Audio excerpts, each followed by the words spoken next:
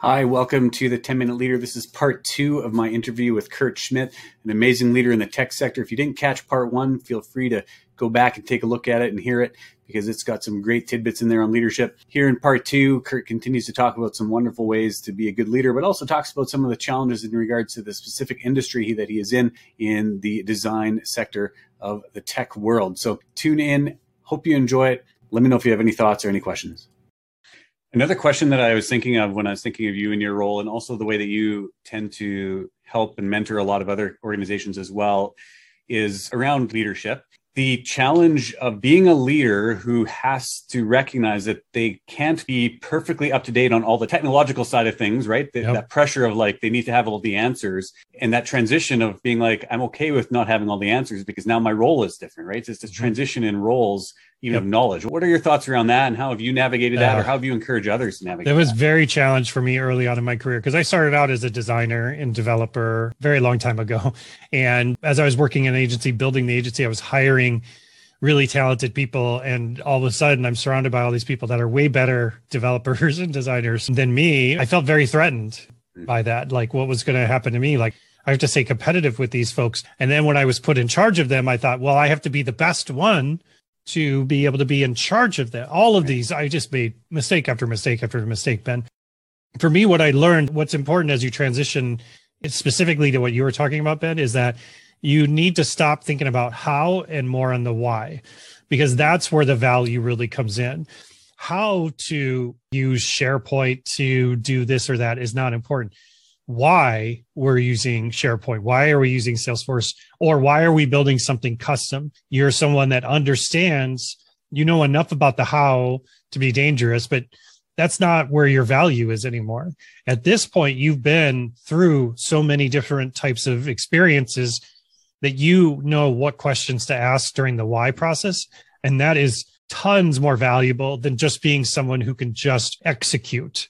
So once you start to move into that, you have to own that strategy side of who you are and what your role is going to be, because those are where you're going to build those great relationships, not only with your team, but with clients or partners or internal people. Just own it. Don't fight it. Understanding why we're doing what we're doing is very important for the team so they can just go focus. You were a person who did how at some point. So you know how important it is to not have to think about why. You just want to knock tasks off the list and go home.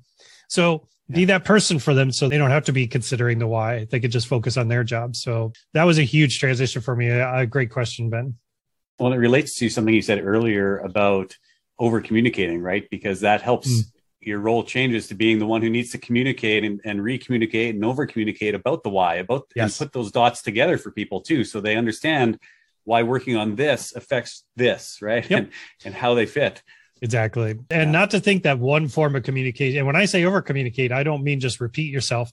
I mean, use different areas to do it. Like the old saying is 7 times 7 different ways, right? So if you want to really communicate a message, make sure if you're sending out a company update, you email to folks, but you also put it in Slack or wherever you have your Teams thing. Maybe make a little video on your camera or on your phone and send it to folks. If it's a really important message, don't just leave it up to, well, I posted it in Slack.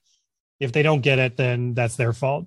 Well, nope, that's your fault because you're assuming that everybody's at where you think they are at. So you have to go to where people are at.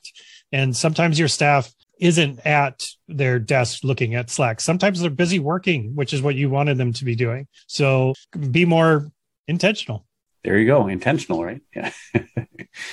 Question, let's say that someone in a similar industry as you, let's say they're part of a software design agency and they're listening to this. I'm assuming that there might be a couple of them out there, whether they're the president or owner, or maybe there's someone more junior in the organization, a little bit more industry specific, not necessarily leadership focused, but what do you say is the biggest kind of challenge or biggest myth that these companies are trying to solve, or the biggest challenge they're trying to overcome, or they don't even know they have that challenge that they need to overcome? What would you give to them as a piece of advice or just a tidbit on that? Yeah, I would say the biggest challenge that I've seen in agencies is positioning. is positioning themselves into a certain segment to say, this is what we do, and this is why we do it, and this is who we do it for. A lot of agencies are very much like, we do websites, we do marketing websites. Well, who do you do them for? Well, whoever needs them. Let me guess, your company isn't growing? Well, yeah, how'd you know that? So I would say, and again, I've been there. It's very difficult to think that you're saying no to work when you're being more broad in your positioning on who you work for and what kind of work you do. It's something that will hold an agency back. I always tell agency owners, I mean, the more you niche down, it doesn't mean that other people won't contact you asking you if you can do that other thing. It just means that the people who you really want to work with are going to show up more directly and waste less of your time doing stuff, right? So like us, we don't do websites. We don't do marketing websites. We don't do any of that sort of thing.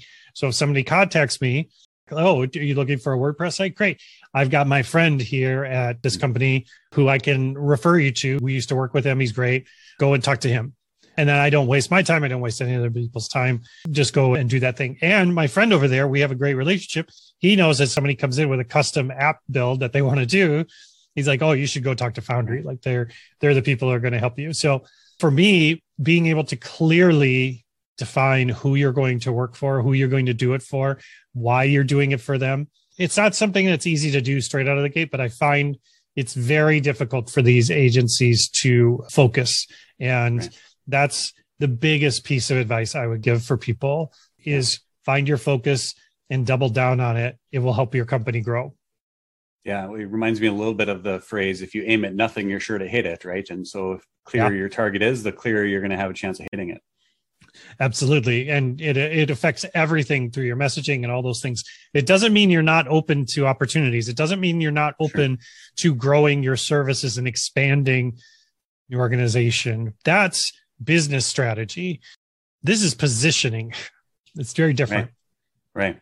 For listeners who've been listening, I always ask a fun question at the end of an interview. And before we get to that fun question, is there any question that I did not ask you that you wish I would have asked you because you have this passion or this itch to share about it and you wish I would have said something about it? I would say when you're growing your business and you have to hire your first few people, people ask me all the time, like, what should I be doing? I'm like, hire till it hurts, especially in the beginning. Hire expensive people. Don't hire cheap people. You need people, and go with your gut. Hire people that are excited and hungry and get your vision and understand it, and pay them well.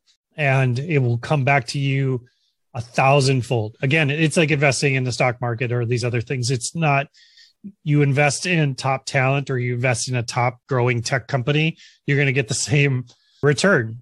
You're going to get a great return because you're investing in the right space. So be careful when you're first starting out that, I get it. Revenue is low, maybe profit is low. But if your goal is to build a larger agency or organization, you've got to start it with a very strong foundation, and it will last for a very long time. If you build it on cheap labor, then you got about 3 years, and then you start to lose steam very quickly. So hire good right up front. You can give more opportunity to newer people or more intern level people or those things later once you have that solid foundation.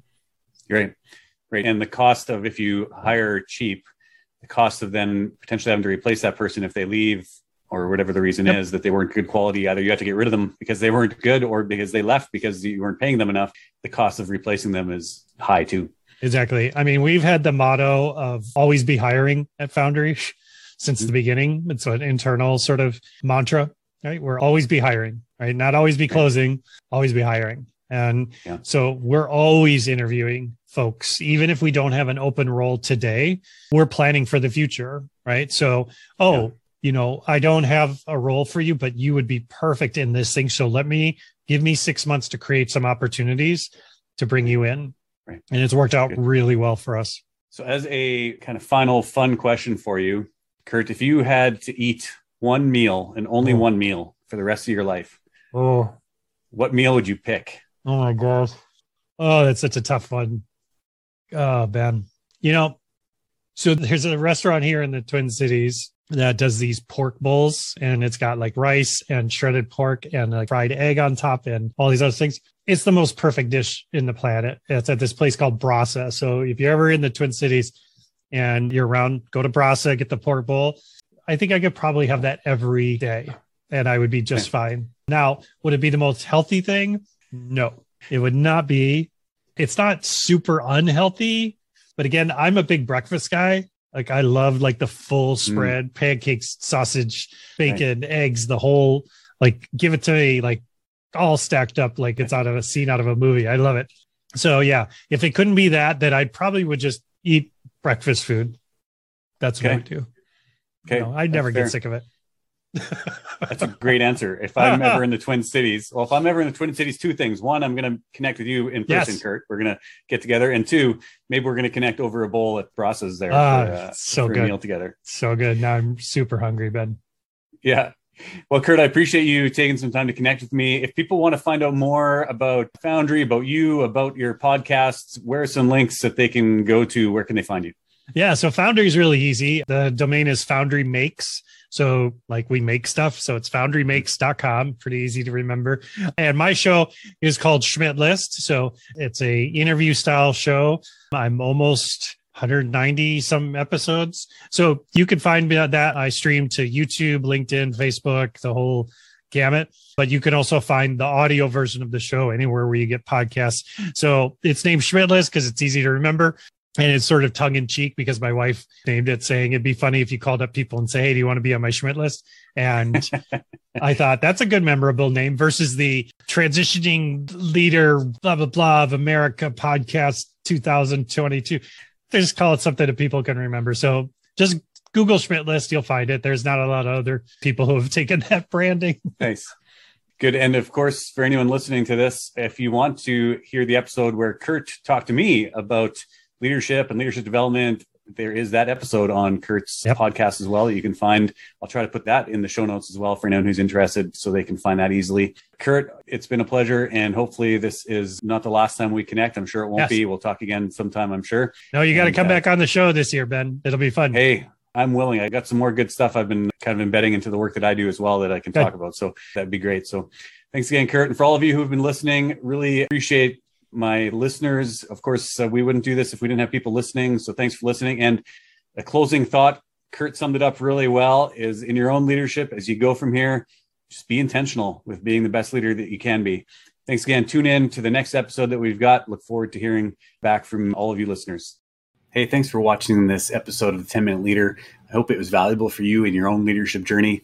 I know we're all on a leadership journey. I know I'm growing every day. So thanks for tuning in and listening to what this guest had to say. My name is Ben Duick, and I'm the CEO and founder of Cantera Leadership. If you have any questions about leadership, feel free to reach out and let me know. I'd be happy to engage with you. Or if you have any suggestions for guests for the upcoming episodes, let me know. Have a great day.